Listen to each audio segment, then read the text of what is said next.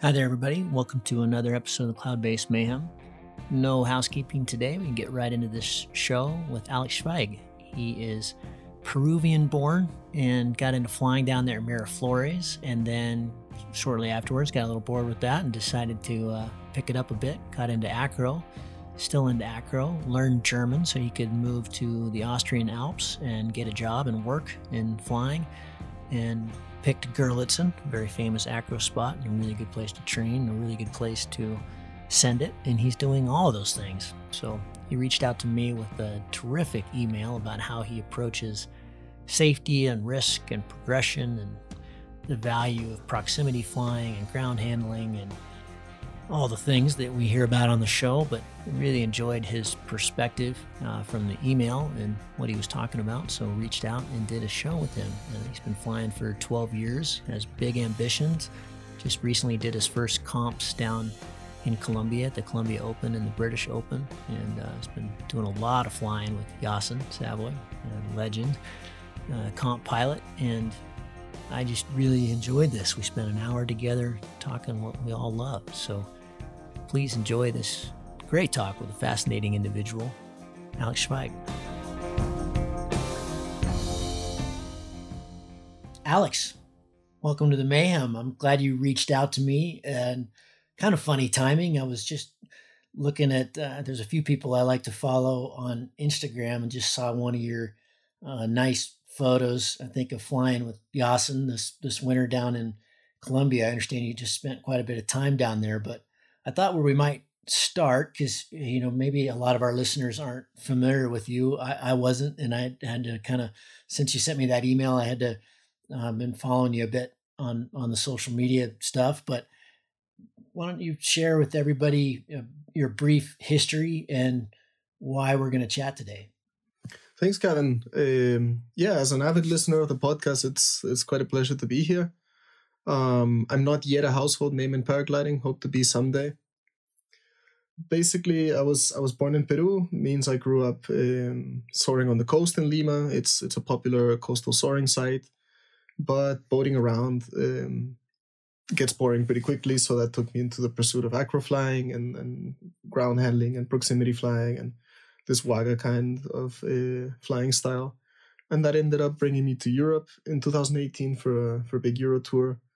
Long story short, I found an opportunity in Austria, learned German within a year, and the next year I was basically living in Austria and working as a tandem pilot, something I had already been doing in Lima as well on the side, but here it took upon a more professional note and kind of expanded my network of contacts and my interest in paragliding, to the point that this year I went on a cross-country exploration trip with an ex-colleague of mine, Yasin Savov. He's a well-known PwC pilot, and that opens the door to this next chapter in my adventure flying, which is the world of cross-country, which I find very, very intensely interesting. And you've got a German accent. Is that just from picking it up and being over in Austria, or have you spent a lot of time in Europe previously? And also, you don't look Peruvian. So what's your background? What's your heritage? That's funny you say that. I tend to pick up accents pretty quickly. It's since I started living in Austria, I've picked up a pretty backcountry, mountainous Austrian dialect as well in German, which is a bit of a fun note. My family is mostly European in background, but I was born in Peru. My mother was born in Peru as well. But I'm here on a Belgian passport, thanks to the fact that my dad was born in Belgium. So it made things quite a bit easier. Did you learn in Peru? Did you learn in Lima and the sites we've all seen in front of the buildings, kind of the ridge soaring site? Yeah, exactly. So basically, this site that everybody knows, the one in front of the big buildings on the coast, is called Miraflores. Mm-hmm. I didn't learn exactly there. I learned further down the coast at the site where the people who got kicked out of the main site went to fly. Because I was 15 years old, I never actually took a course to learn how to paraglide. It was basically borrowing equipment and playing with it, and about 6 months of ground handling before I ever got my feet off the ground. And to this I credit this love for ground handling has made me a much better and much more intuitive pilot, I would say. Do you think all that playing around on the deck led you to acro too? Because that's, we see all the acro pilots are just so, that's something we hammer on the show all the time is how important ground handling is, and just how fun it can be too. We want to encourage XC pilots to spend a lot of time doing it. But do you think that's what led you to acro, or is it more the flying and just kind of getting bored with the ridge soaring? I'm going to get on the side of the XC pilots who don't like ground handling and say, okay, it can be really frustrating at the beginning. But once you get into a certain flow, it can be extremely rewarding. And of course, at some point, this playful, either proximity very close to the ground or handling the glider from one side to another, spinning it, jumping around. This kind of playfulness, of course, can turn into the same kind of emotions in the air. And as soon as ridge soaring from one side to the other becomes boring, you start looking to get upside down. How did you kind of start breaking into acro? Where did that? Are there good places for that in Peru or? So not really on the coast. It's a coastal soaring site. The one good thing is if the wind comes in early during the day, it mostly holds during the whole day, and it means you can do many, so to say, runs. But the truth is you're flying at best, 200 meters over the ocean with waves, with power lines underneath you, a highway on the coast, and buildings behind you. So there's no possibility of actually throwing a rescue. It's not a good acro spot, but it did allow me to get an insane amount of airtime in the few years that I was flying there. I imagine when you're ridge soaring like that, and it, like you said, it does get a little dry after not too much time. So you start spending a lot more time getting close to things, proximity flying and, scraping your feet and, just making it more fun, which is also obviously, anytime we're playing with the ground, it's a little bit more dangerous, but it's also really good training. Did you find that also kind of helped you prepare for acro? Yeah, definitely.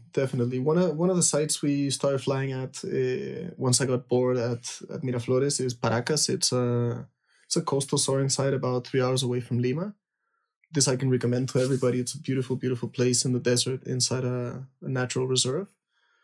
And the whole fun there is you can fly barefoot, you can touch down on objects, you can fly very close to the ground. And this sensitivity and this playfulness for sure will reflect in many other aspects of flying, because you're making corrections all the time. You're always in constant movement. You don't stop adjusting the angle of attack, the turn, the pitch of the glider, including weight shift as well. And I really do believe that this intensity of play has a positive effect on all aspects of flying. Did you compete in acro? No, my level in acro is pretty intermediate. I took part in the last Acro World Cup in Albania last year. Mm-hmm. But my interest right now is not really competing at a high level in acro. The level that pilots have reached right now is pretty crazy. Yeah, it's insane. I'm content being an intermediate pilot. Yeah. How did you switch, or have you switched, I guess? When did the XC start? Yeah, for me in Peru, XC was never really a thing. I kind of observed it from the side, because there are cross-country pilots and there are cross-country possibilities, but Peru is a complicated place to fly. The Andes are very aggressive in geography as well as in climate. And that never really piqued my interest. Once I came to Europe, I realized that there was so much potential to learn cross-country. But anyways, I was way too concentrated with the whole history of my acro flying here in Europe. And I worked together with Yassen as a tandem pilot at Gerlitsen. It's a popular acro site. And at some point during one of the summers that we worked together, he told me, get a cross-country glider, get a competition glider. You have the skills to control it. At which point I said, no, I don't. But he told me to get a cross-country glider, prepare mentally, and go down with him to Colombia to do some exploration flying. And this was the beginning of what I hope will be a pretty long and savory career in cross-country flying. I like you. The last sentence in your email when you're kind of introducing yourself to me was laugh a bit at our shameless pursuit of living from piloting flying bags around the sky with grace and tact. It's a great Yeah, sentence. it's Flying bags. I love that. Around the sky with grace and tact. What does grace and tact mean to you? for me, it's pretty important to have a distinctive style. I think one of the things that we can radiate around in our pursuit of flying is not only our emotions but our style in the air as well as on the ground. And it's important for me to show who I am in the air, not only so people can recognize who I am, but for me to always look for a certain harmony and a certain grace in my flying. In the same way that the mark of a top chef can be recognized instantly by the way they play with flavors, I would really love for the mark of my flying to be seen instantly in the air. I've never heard an analogy with food with flying. We hear about the chessboard in the sky and flying chess all the time, but Hmm. I'm also a foodie. I'm not a chef at your level by any means, but the cuisine in Peru is world famous these days, especially in Lima, and that's an interesting analogy to tie food to style, the style of food, and the complexities of flavor to flying. I like that. That's interesting. Yeah, I think there's a certain analogy to be made between the activities that one pursues in life, be it rock climbing or skiing or cooking or music or flying. I think everybody can put their own spin on things, and I think it's pretty important to refine this distinctiveness.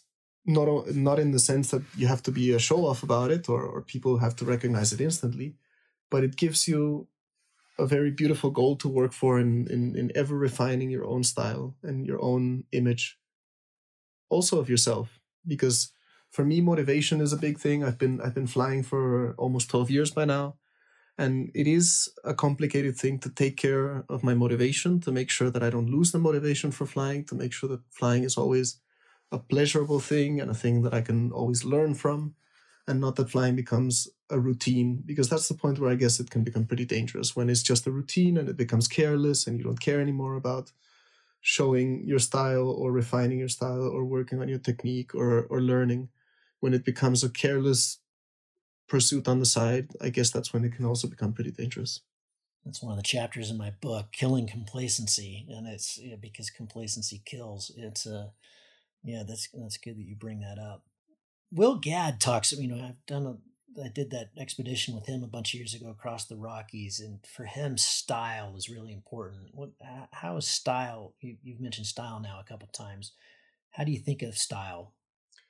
Yeah, for me, it's the distinctive mark that a pilot leaves in his flying that can be recognized in acrobatics. It's pretty easy to notice. You've got pilots that have a very aggressive style, or you have pilots that have a very technical, clean style.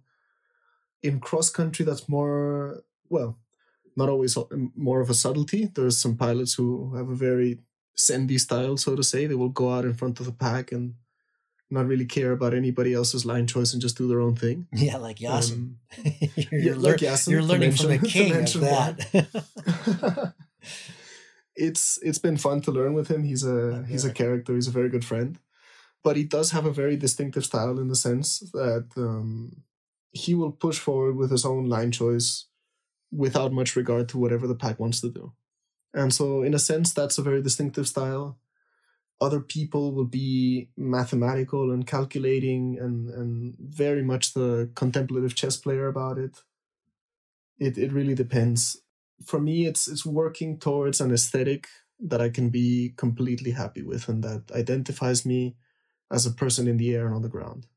You've said that you learned German so you could really bring your passion to a place where you can get the hours. Gerlitzen's one of the best in the world because you've got the acro site and amazing cross country and typically pretty good weather for cross country. It's an area I know very well. It's very special in the Alps, as are most of the Alps for flying.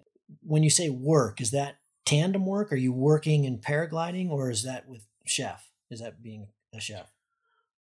No, cooking was something I left on the side at about 2015. I took the decision to leave cooking on the side for a while and dedicate on a career in paragliding. So to say, the easiest way to start with this was tandem flying. Working at a flying school doesn't really pay that well. Tandem flying is a good opportunity to have a very intense season and then take most of the year off to dedicate to my own flying. And the opportunities I found in Austria for tandem flying were very good. And not only that, the opportunities that I found to relate to a community. Gerlitsen is maybe not the best ever acro place. I would say it's Organya in any case, but the community that gathers at Gerlitsen is very unique. I think it's a completely unique community. There's only one like it in the world, and it's right there. It centers around this camping site called Camp Candy, by those who know it. And it's just such a colorful and flavorful mix of people from all over the world who come either to fly acro or do safety trainings or just dedicate the time to being happy and colorful. You're 12 years now and pretty diverse, sounds like. You learned in Miraflores and did the ridge soaring and then acro and now you're in, one of the mega places for, it's kind of an Annecy of the Alps kind of place to train and fly. You mentioned motivation. Have you had times where it's been harder to motivate, harder to get out the door and, get the hours? For sure. There's been a few moments in my flying career where I've almost dropped out of the sport entirely because I pushed myself too hard. I have a low tolerance for frustration. That's something that one should recognize and handle carefully. So, for sure, there's been moments where I was angry at flying, where I was angry at the fact that we spend so much time just waiting for the correct conditions. I was angry at the fact that acrobatic flying is very much a pursuit of repetition and repetition and repetition, and sometimes making the same mistakes over and over and over again, and mixing that with risk makes it even more complicated to manage. But one of the important things for me is just to keep things fresh, to mix with other outdoor sports. Right now, one of my biggest pursuits at the moment is skiing and ski touring. And that's something I can very easily mix with high-mountain flying, for example, doing a long ski tour and flying down, or actually flying up to then ride down. Yeah, that makes it fun, isn't it? When you're mixing activities, it's just a little bit of spark.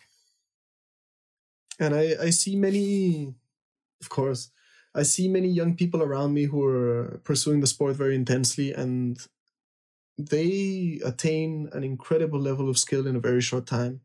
Sometimes that makes me a bit envious because I look back at how long I've been flying, and sometimes I can't do all the tricks that some of the younger guys are doing.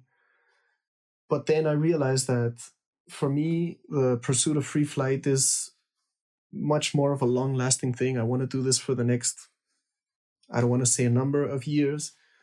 And in that sense, I have all the time in the world to diversify and pursue different directions in flying, as long as it keeps me safe, happy, and motivated. How old are you, Alex? I'm 27 at the moment. Okay. Still pretty young. 12 years. Just trying to do the math here. So you learned early. You were 15, 16 years old. I had my first flights alone when I was 15. It's a bit of a funny story since I guess this story has been repeated over and over again in the history of paragliding, but I was ground handling on somebody's used equipment. I was already keen to get off the ground. Somebody gave me a radio, switched it on, took off. As soon as I took off, the battery died, boated around for about half an hour, top landed on my own. And then I decided I was a pilot. And a couple years later, I actually got a license of my own. Have you had any accidents? That's a good question. I've kept myself very, very much out of risk. I mean, not to say out of risk. I've kept myself out of unexpected encounters with the planet. Let's put it that way. That's a good way to put it. You haven't hit the ground hard. You just hit it normally. Oh no, I've hit the ground hard enough to bounce, but not enough to cause any long-lasting damage. It is very much in my interest to keep it that way. Chalk that up for me. How, I have often said, I didn't get into this sport till I was 30, mid 30s. And I've often thought, given my background and my love of speed and ski racing and just all the stuff I did when I was young, I just don't know that I would have survived this sport if I had done it like you did it, at that age. Anyway, I've always thought it's pretty good. I think I'm happy that in some ways I'm bummed. And I mean, we learn better when we're younger. And, I would have loved to have been doing the X Alps 20 years ago instead of when I started at 42, pretty much definitely past your physical peak kind of thing. So, but on the flip side, I've just thought, God, if I would have done this when I was 15, 16, I would have killed myself. I just didn't have the respect for, I don't know, death that I do now and risk. And, I was pretty loose for a long time and went back in my ski racing years. So I'm wondering how, we want young people to get into this sport. You got into it young. What do you think the difference is, or what are some of the things? What can you tell people that are listening to this who are maybe younger as a bit of a heads up? I'm not looking for anything that's, hey, be careful, or go slow, but you're very different when you're 15 than when you are when you're 35. 100%. One thing that probably made a big difference for me was that I wasn't involved in any sports at all. I was not interested in sports until well after I started paragliding. Okay. So paragliding was an activity for me. Otherwise, I was quite a stay-at-home kid. And this made me much more reflective, I would say. It made me punish myself a bit harder for my mistakes and really try to punish myself every time I would put myself in danger. I would very much reflect upon it because I hadn't been exposed to this kind of danger before in my life. And with paragliding came also the pursuit of other sports and also some injuries on the side. For example, I got really into mountain biking, got really into downhill mountain biking, and then the injuries started coming. And I eventually left the sport because I thought this was unsustainable for me. And so one thing I would recommend probably younger pilots is to really think about how long they want to pursue a sport and not burn out in the first few years. I've seen way too many amazing talents get to a very high level and then just disappear. I guess it's a good idea to have in your head how long you want to do a sport for, what your goals might be in the sport, what are you willing to risk, how much you're willing to put on the table to attain a certain level of proficiency in the sport. If anything, just to reflect more upon the things that we do, to reflect more upon the times that we put ourselves in moments of unnecessary risk, and to have an open mind for other people's comments.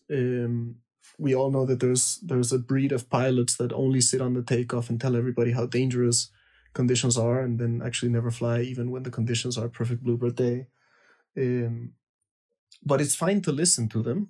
But it's also fine to develop a criteria to digest what kind of information is actually useful to you. So I guess having an open mind, listening to people who are more experienced, but not necessarily eating up everything that everybody tells you as well.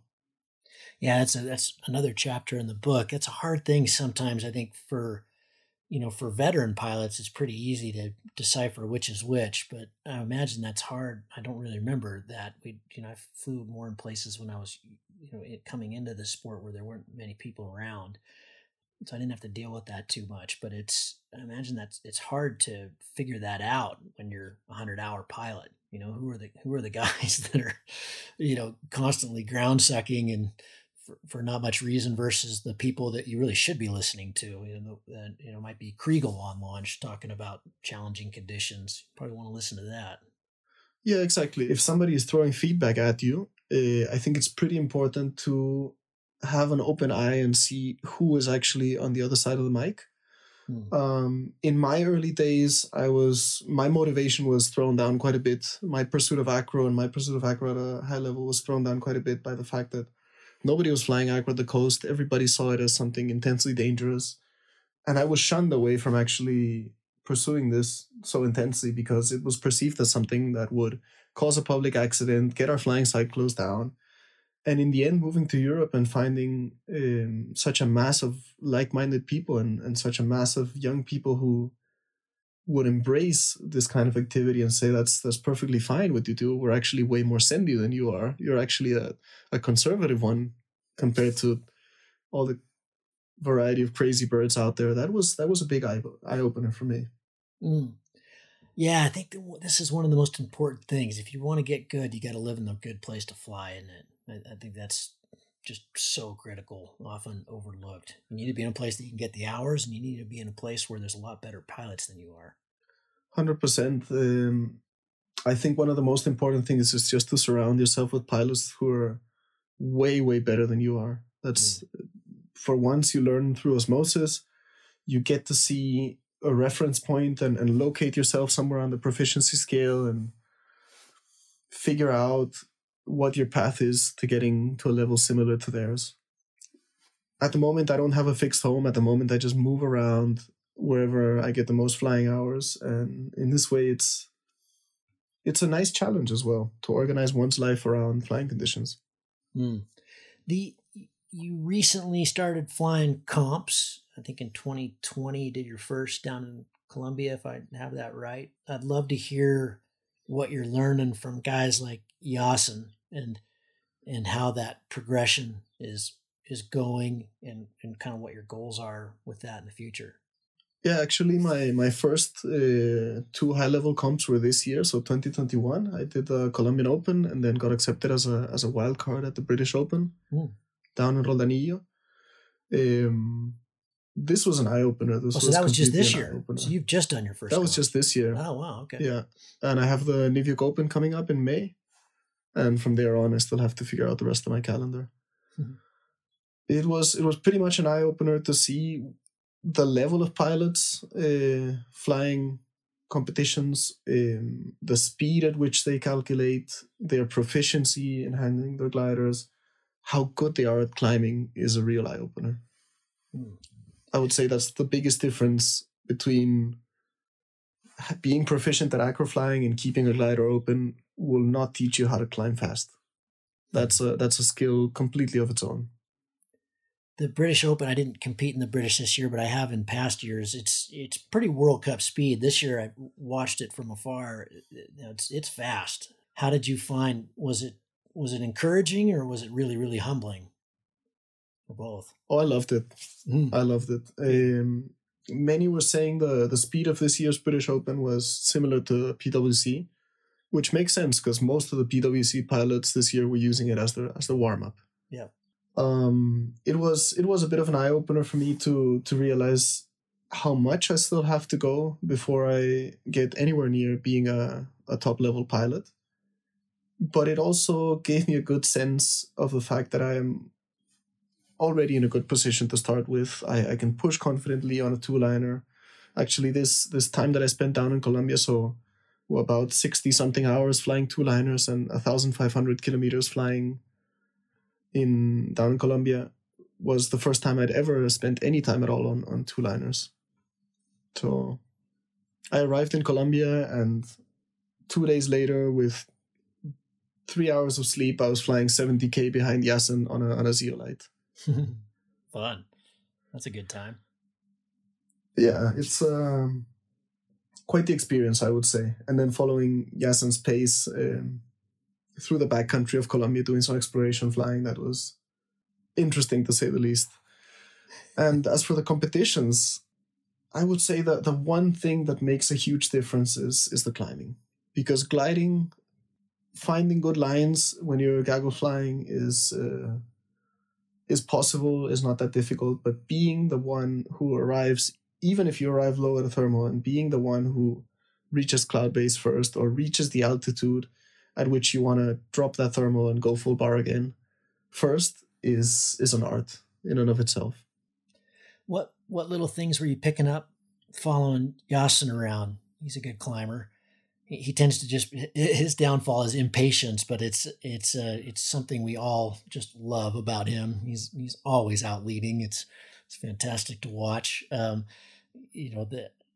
The Russ, who won the world championships this year, always talks about discipline. So Yasin probably wouldn't, I don't think he would say he has a lot of discipline, but he loves pushing. But I'm curious, being able to fly with him outside of the comp environment, what you've learned from following him around in the sky. I wouldn't call it impatience. I would call it pickiness. if a thermal is not right, if it doesn't have the right punch to it, he's just going to completely ignore it. While somebody who's just learning and somebody more conservative like me is probably going to scratch around in a plus 0.2 and think, okay, I'm getting height, this is perfect, and not actually go and transition again to find that boomer waiting for you 2 kilometers away. Yeah.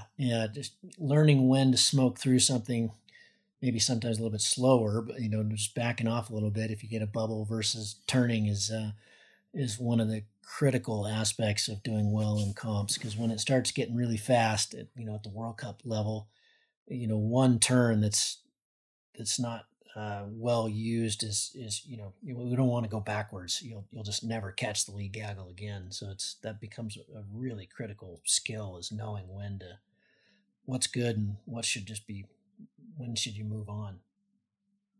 Yeah, the craziest thing about comp flying has been basically every time I've made a wrong decision, I've had this horror moment where I've just been down somewhere low, scratching around, trying to get back up to speed, and then watching the whole field just fly over me 65 kilometers per hour. It's a horror story just unfolding in front of you.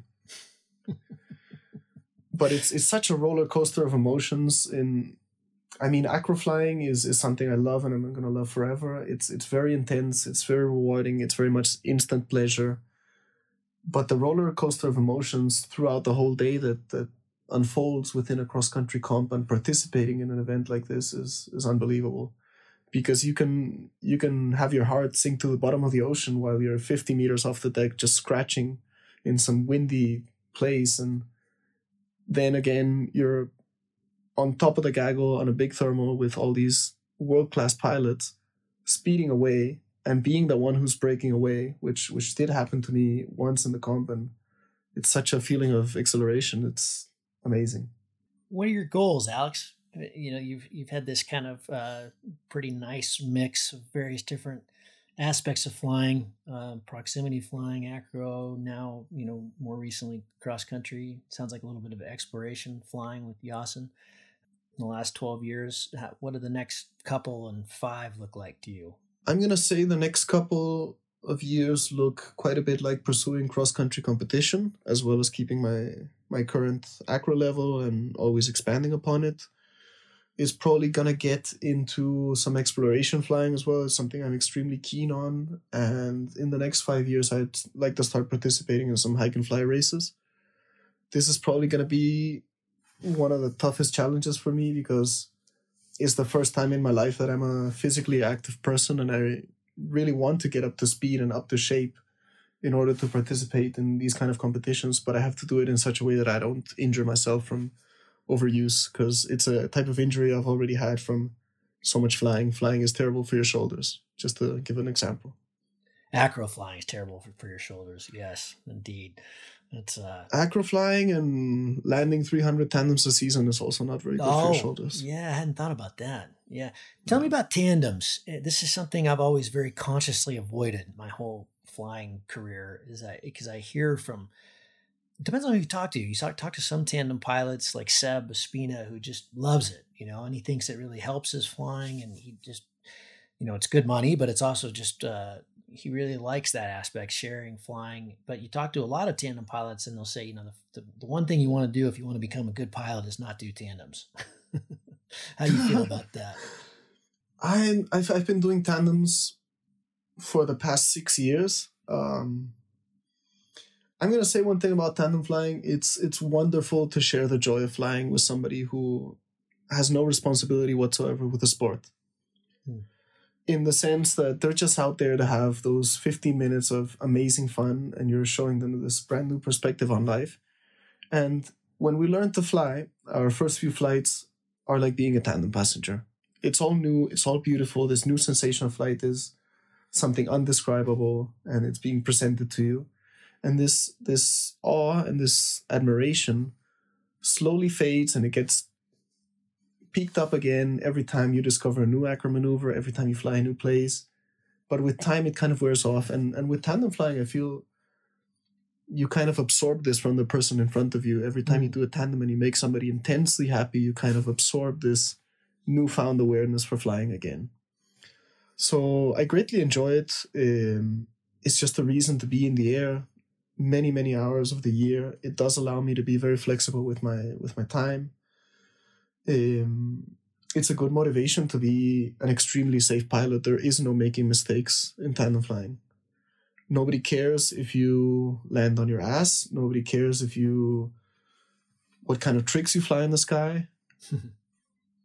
For tandem flying, you have to start perfectly every single time, no matter what conditions, and make sure that the person in front of you feels the confidence to entrust their safety to you. There's no making mistakes, and there's no taking dumb decisions. Yeah, I imagine that's really an aspect of our sport where this, being mindful of complacency is a big one. I'm sure when you're just doing laps, and just doing slatters and kind of quote unquote the same thing over and over again, even though even flying tandems is never, no flight's ever the same as another flight. But I imagine that's something you have to remind yourself of pretty consistently. Is it, or is it just that's just natural? No, it is 100% true. We tend to become complacent pretty quickly with repetition. Is something I notice. And every time I notice a mistake in my routine when tandem flying, I have a very, very structured routine that goes from the moment I lay down my backpack on the ground to the moment that I push some passenger off a mountain. And every time I notice a mistake that I've made in this routine, I try to be pretty hard on myself, because this could interfere with somebody's safety and mine as well. I'm not interested in injuring anybody, and I'm least interested in injuring myself. How many people would you guess? 100. Okay, you take 100 people for a tandem. How many of those 100 decide, I want to do this, I want to become a pilot? I would say it's not very many. Just the pursuit of 1%. I honestly don't know. I could say a number, but it would be pretending that I know. But it's not just big. The pursuit of flying it's not big. No, I would say the pursuit of flying is such a technical thing, and it's such a commitment in time, money, and dedication and mental bandwidth. Most people that I fly with, at least in the place that I do fly with, because it is a touristic place, it is a family holiday site, they're just there for a joyride. Yeah, I'm fascinated by this. Why, you're quite interesting. I don't know that there's that many people that get into this sport that come from not a very sportive background, and I'm always fascinated with this with my own group of friends. Most of my friends, I mean, nearly all of them, who I do, pretty wild things with, whether that's, snowmobiling, backcountry, or ski touring, or I'm kind of like you with mountain biking. I've kind of given it up. I've got hurt too many times, but these are people who are very competent in the outdoors, have played in the outdoors their entire lives. They have no interest in flying. They love my stories, and they like watching the films, and they're fascinated by it, but they're not even interested enough to go have a tandem. That's interesting. That it's it's one of these things that I think most of us have in us when we're a kid. We look at birds and want to fly, and I certainly wanted to fly, but I didn't get into flying until I was in my mid-30s. I didn't really know what it was before then, but we don't see it like you do in the Alps. Here in the States, it's just not everywhere like it is in the Alps. So it's pretty hidden. But yeah, the question is, why do you think it only reaches out to a very small percentage of people? Because when you take your passengers tandem, they don't know any of those things about gear and time, and they're just, I'm flying. This is pretty neat. I want to get into this, but it doesn't seem like that's the case. I would say flying is something that you're born with. This desire to look up into the sky and want to be there. I think you're either born with it or you're not. You can certainly grow into it, but I feel like this is a dream that is like a gene. It's within you. You can either choose to exploit it or not. I was a pretty nerdy kid. Most of my childhood I was spent reading and doing some kind of pursuit that was not really very related to sports. At some point, that became an obsession with airplanes. I was very much into building and flying radio control airplanes, and that led into paragliding. Because at some point, I realized that these airplanes I was building and the joy I had in flying them were not enough. And as soon as I saw people actually flying on their own, this spark and this dream was born within me to actually take part in that. And at the beginning, there was no ambition. There was absolutely no desire to do anything but just sit up in this chair in the sky and watch the world from above, from this very contemplative, meditative position. But that slowly became the pursuit that it's become now, that has been mixed with being a multi-sport mountain athlete, participating at a high level in competition, which is something that I never desired before until this year. It's been an interesting journey, and to observe myself from the outside is very rewarding as well. Flying has brought me everything I have in life, personal transformation, a very, very rewarding and varied lifestyle, friends, a job, traveling to, I think I've flown in about 13 different countries by now. So yeah, the pursuit of flying, I would say, it's either something that's deeply ingrained in you, or it's something that you can appreciate and participate in as a passenger, but you're not going to be pulled into it because you think it's too extreme or too complicated, or you're just not drawn in that way to experiencing it constantly. With your acro background, what would you say about the importance of SIV and XC? I would say cross-country pilots have a bit of a way to go. I observed a few incidents in the air in Colombia. I saw some very interesting, to say the least, situations, including like a full one rotation tumble over an Enzo after an asymmetric collapse. Very, very enlightening to see from a distance.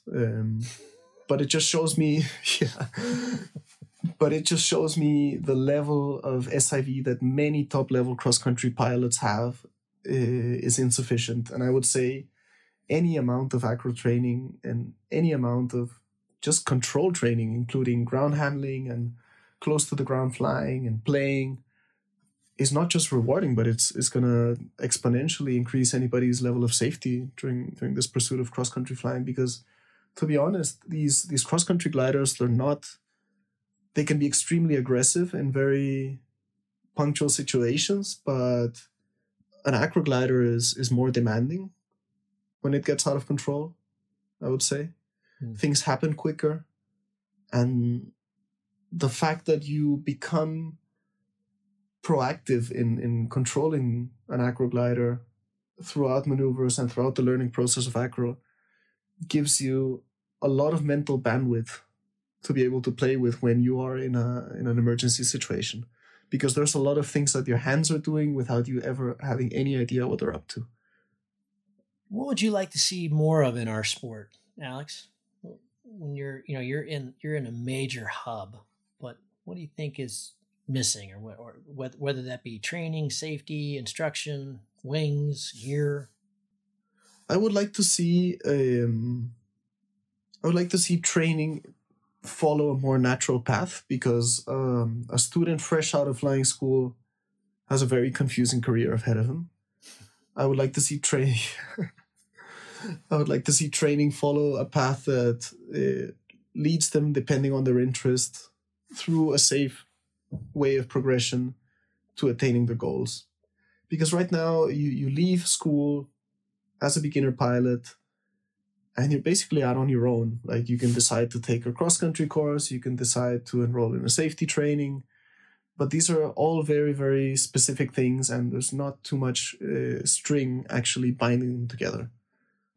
I'm amazed that this is something that comes up all the time, and it doesn't matter who I'm talking to or from where they are. I mean, I know there are places that training is better than other places, and I won't get specific on that. But and there are, of course, instructors who are better than other instructors. That's just the case in any sport and anything we undertake. But this bird out of the nest thing, getting kicked out of the nest is incredible in our sport. It's something that comes up over and over and over again. Depending you can go through the APPI system or one of the others, but at some point you're quote unquote done with your initial training, and then see you later. Good luck. It's a bit mind-boggling. It's no wonder that I think we have the attrition rate that we do, and also the accident rate that we do. Yeah, the issue is that our sport is so unfathomably complex and far-reaching that it's hard to actually create a system of education that will encompass everybody's interest, I would say. Yeah, you get kicked out of the nest with a very, very basic set of skills that is very certainly insufficient for most situations in flying, except taking off in perfect conditions, flying down in perfect conditions, doing a little bit of thermaling in perfect conditions, and landing in perfect conditions. But the issue has to do with the fact that this is also not any conventional sport. This is, after all, aviation. This is, after all, extremely technical and extremely reaction-driven.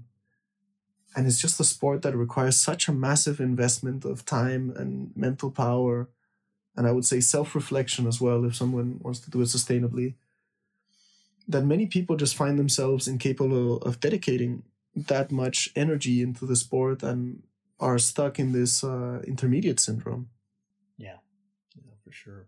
Alex, curious, what's your biggest aha moment, let's say in the last year with paragliding?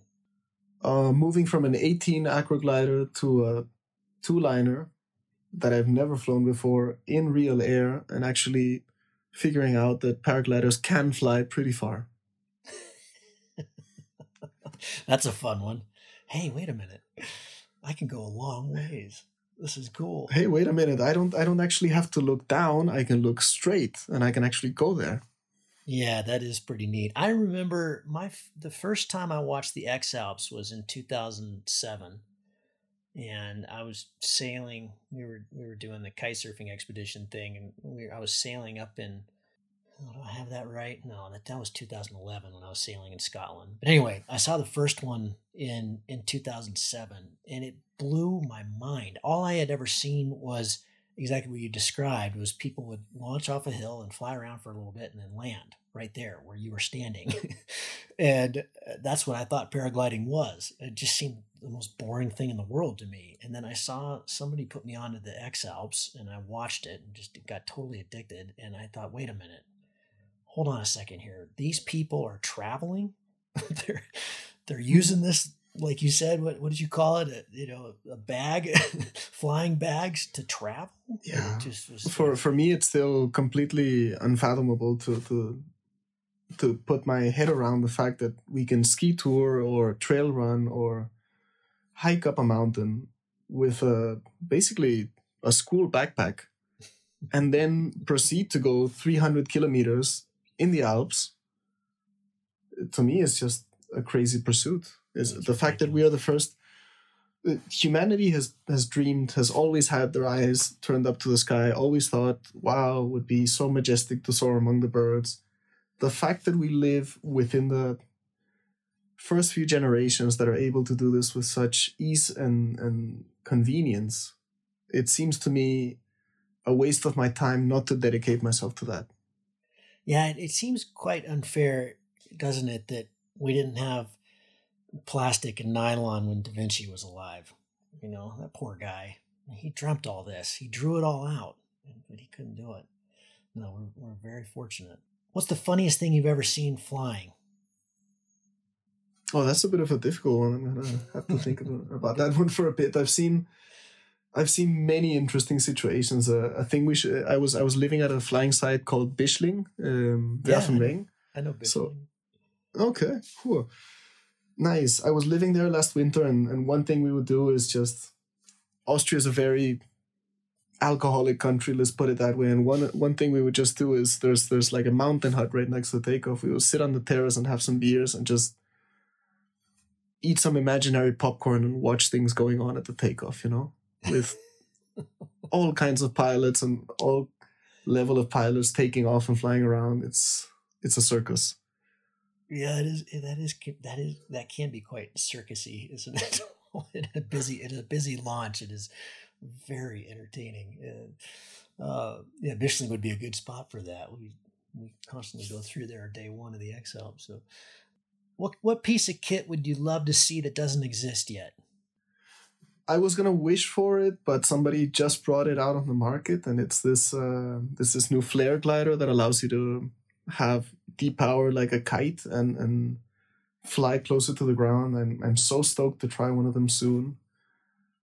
That's a big dream of mine, to have this ability to swoop down and stick to the ground. And something I'd really like to see is a bit of an innovation in the rescue technology in cross-country harnesses. I'm thinking a base system in a cross-country harness would not be a bad thing. I'm really surprised nobody's brought it out on the market, because cross-country pilots need weight anyways. Weight is not an issue.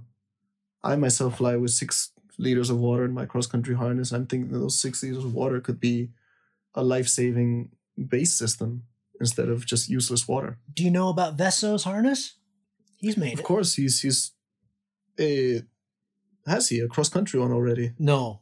Oh, sorry. I didn't hear you say cross-country. Yeah, no, it's acro, but no, his harness is terrific with that whole base system and cutaway system. But yeah, if we could bring that in, I think it's coming. But if we could bring that into XC, that would be really terrific. Probably another piece of kit I would be very, very much interested in would be a more beginner-friendly school harness, just to avoid all the kinds of mistakes that still happen somehow with people not even experienced pilots. This is something that's completely confusing to me, how pilots can still forget to do the leg straps.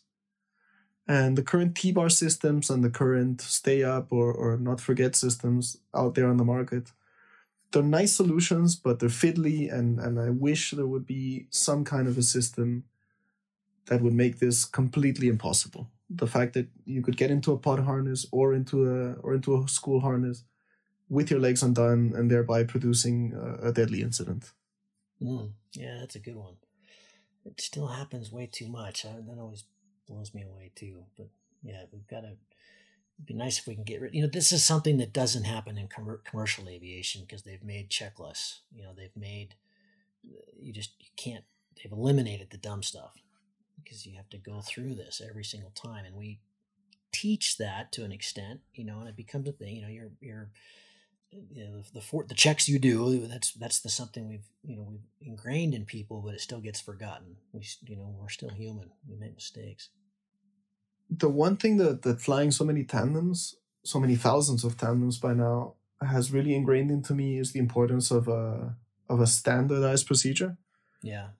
So I follow basically the same procedure from the moment I set down my backpack on the ground to the moment that I leave the ground. And this applies across the harnesses that I use. So for me, it's very simple. It's one leg strap, T-bar on one side, T-bar on the other side, the other leg strap, chest strap, or whatever combination of buckles that I have. But I try to do it consistently in exactly the same order. For once, it's just easier on the mind, and there's no way of making a mistake if you're always following exactly the same procedure. Yeah, that's really smart. I think that's something that easily missed. We talk about all the time, when you're clipping in, don't talk to anybody and all these things. But if you just make it exactly the same every time, that's a good way to solve that. This is how you do it. You never forget how to tie your shoes, because you've tied your shoes in exactly the same way your whole life. If you put on your harness exactly the same way your whole life, it's pretty hard that you're going to do something wrong. Alex, you probably are aware of this, but I've been asking you questions from this survey I put out about a year and a half ago, and I've got a couple more, and then we'll wrap it up and be mindful of your time here. But I've really enjoyed this. I got a couple more here. This is a tricky one, but does free flight make other aspects of your life better or worse? So work, relationships, that kind of thing. I would say free flight has been the single most determining factor in most of my life, in most aspects of my life, so to say. It's for sure determined where I live. It's for sure determined my friendships, my relationships, how I spend my time, how I plan my year. I would say it's been positive. As I said, Free Flight has brought me friendships, connections, work, an extremely rewarding lifestyle. A bit of an uncertain one at that, but extremely rewarding, I would say. It's brought me to actually love sports and love taking care of myself and being healthy. And it's just brought me to meet some of the most amazing people on the planet. You know, the diversity of people that are attracted to free flying. There's everything. There's absolutely everything. There's the IT guys, there's the engineers, there's the hippies, there's the crazy skiers. There's every type of colorful character you can imagine out there in paragliding. And for some reason, a big number of them tend to concentrate around this place called Camp Candy. If anybody wants a dose of color in their lives, I would really suggest spending a couple of weeks down there. That's a terrific spot. You've mentioned a few times that your approach has been pretty conservative, and you haven't had an accident. Been at this for a while now, 12 years. I'd like to just hear more about how you manage the kind of risk to reward spectrum and how you view luck versus probability. I would say I can discount the first years of my flying as being not very risky. For sure, the flying that I'm doing, starting from the moment that I moved to Europe, is of much higher risk because it's much more real. One thing is coastal soaring and playing around on the coast, and it's completely another thing to be living in Stubaital, where you can choose to take off on a day with firm probability and then see yourself flying 30 kilometers per hour backwards if the wind actually blows in through the valley.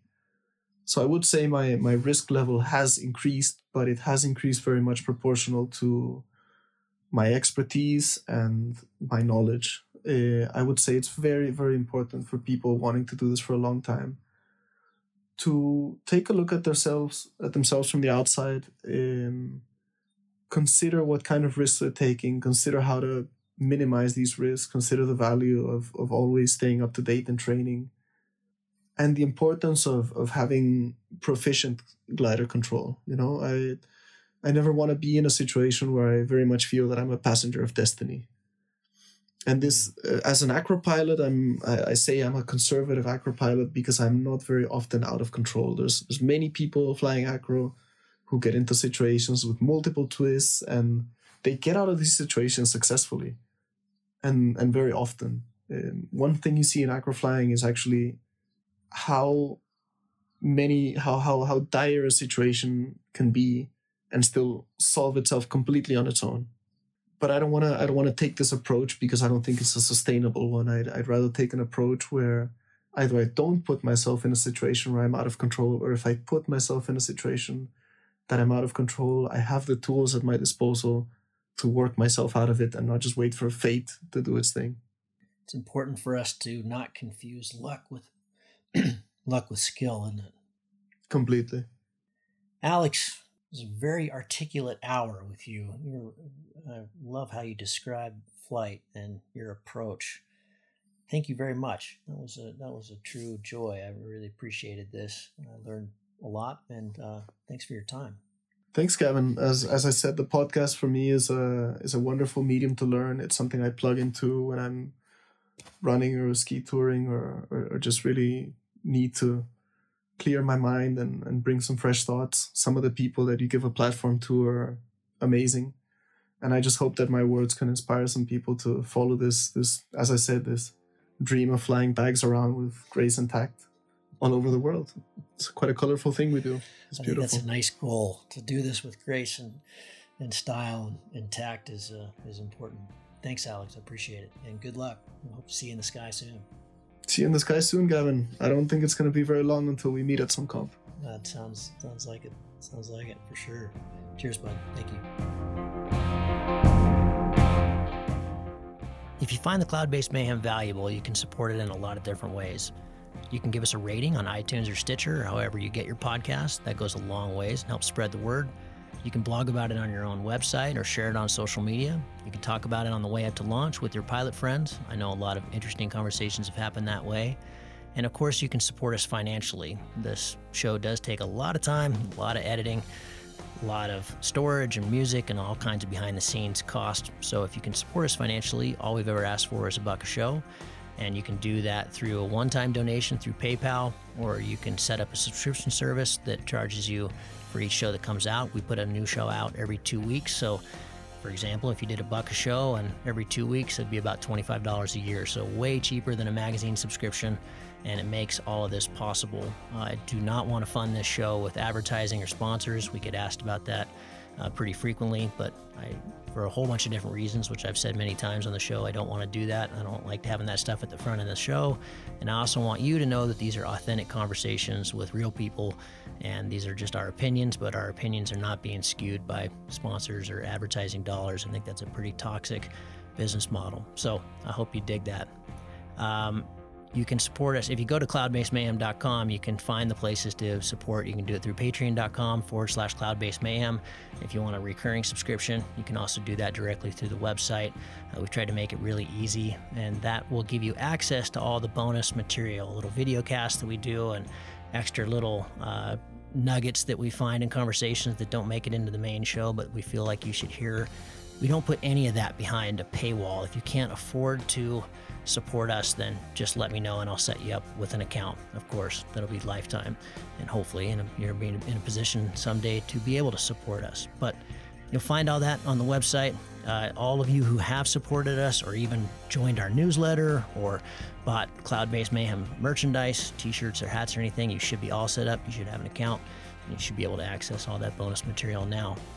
Thank you so much for listening. I really appreciate your support, and we'll see you on the next show. Thank you.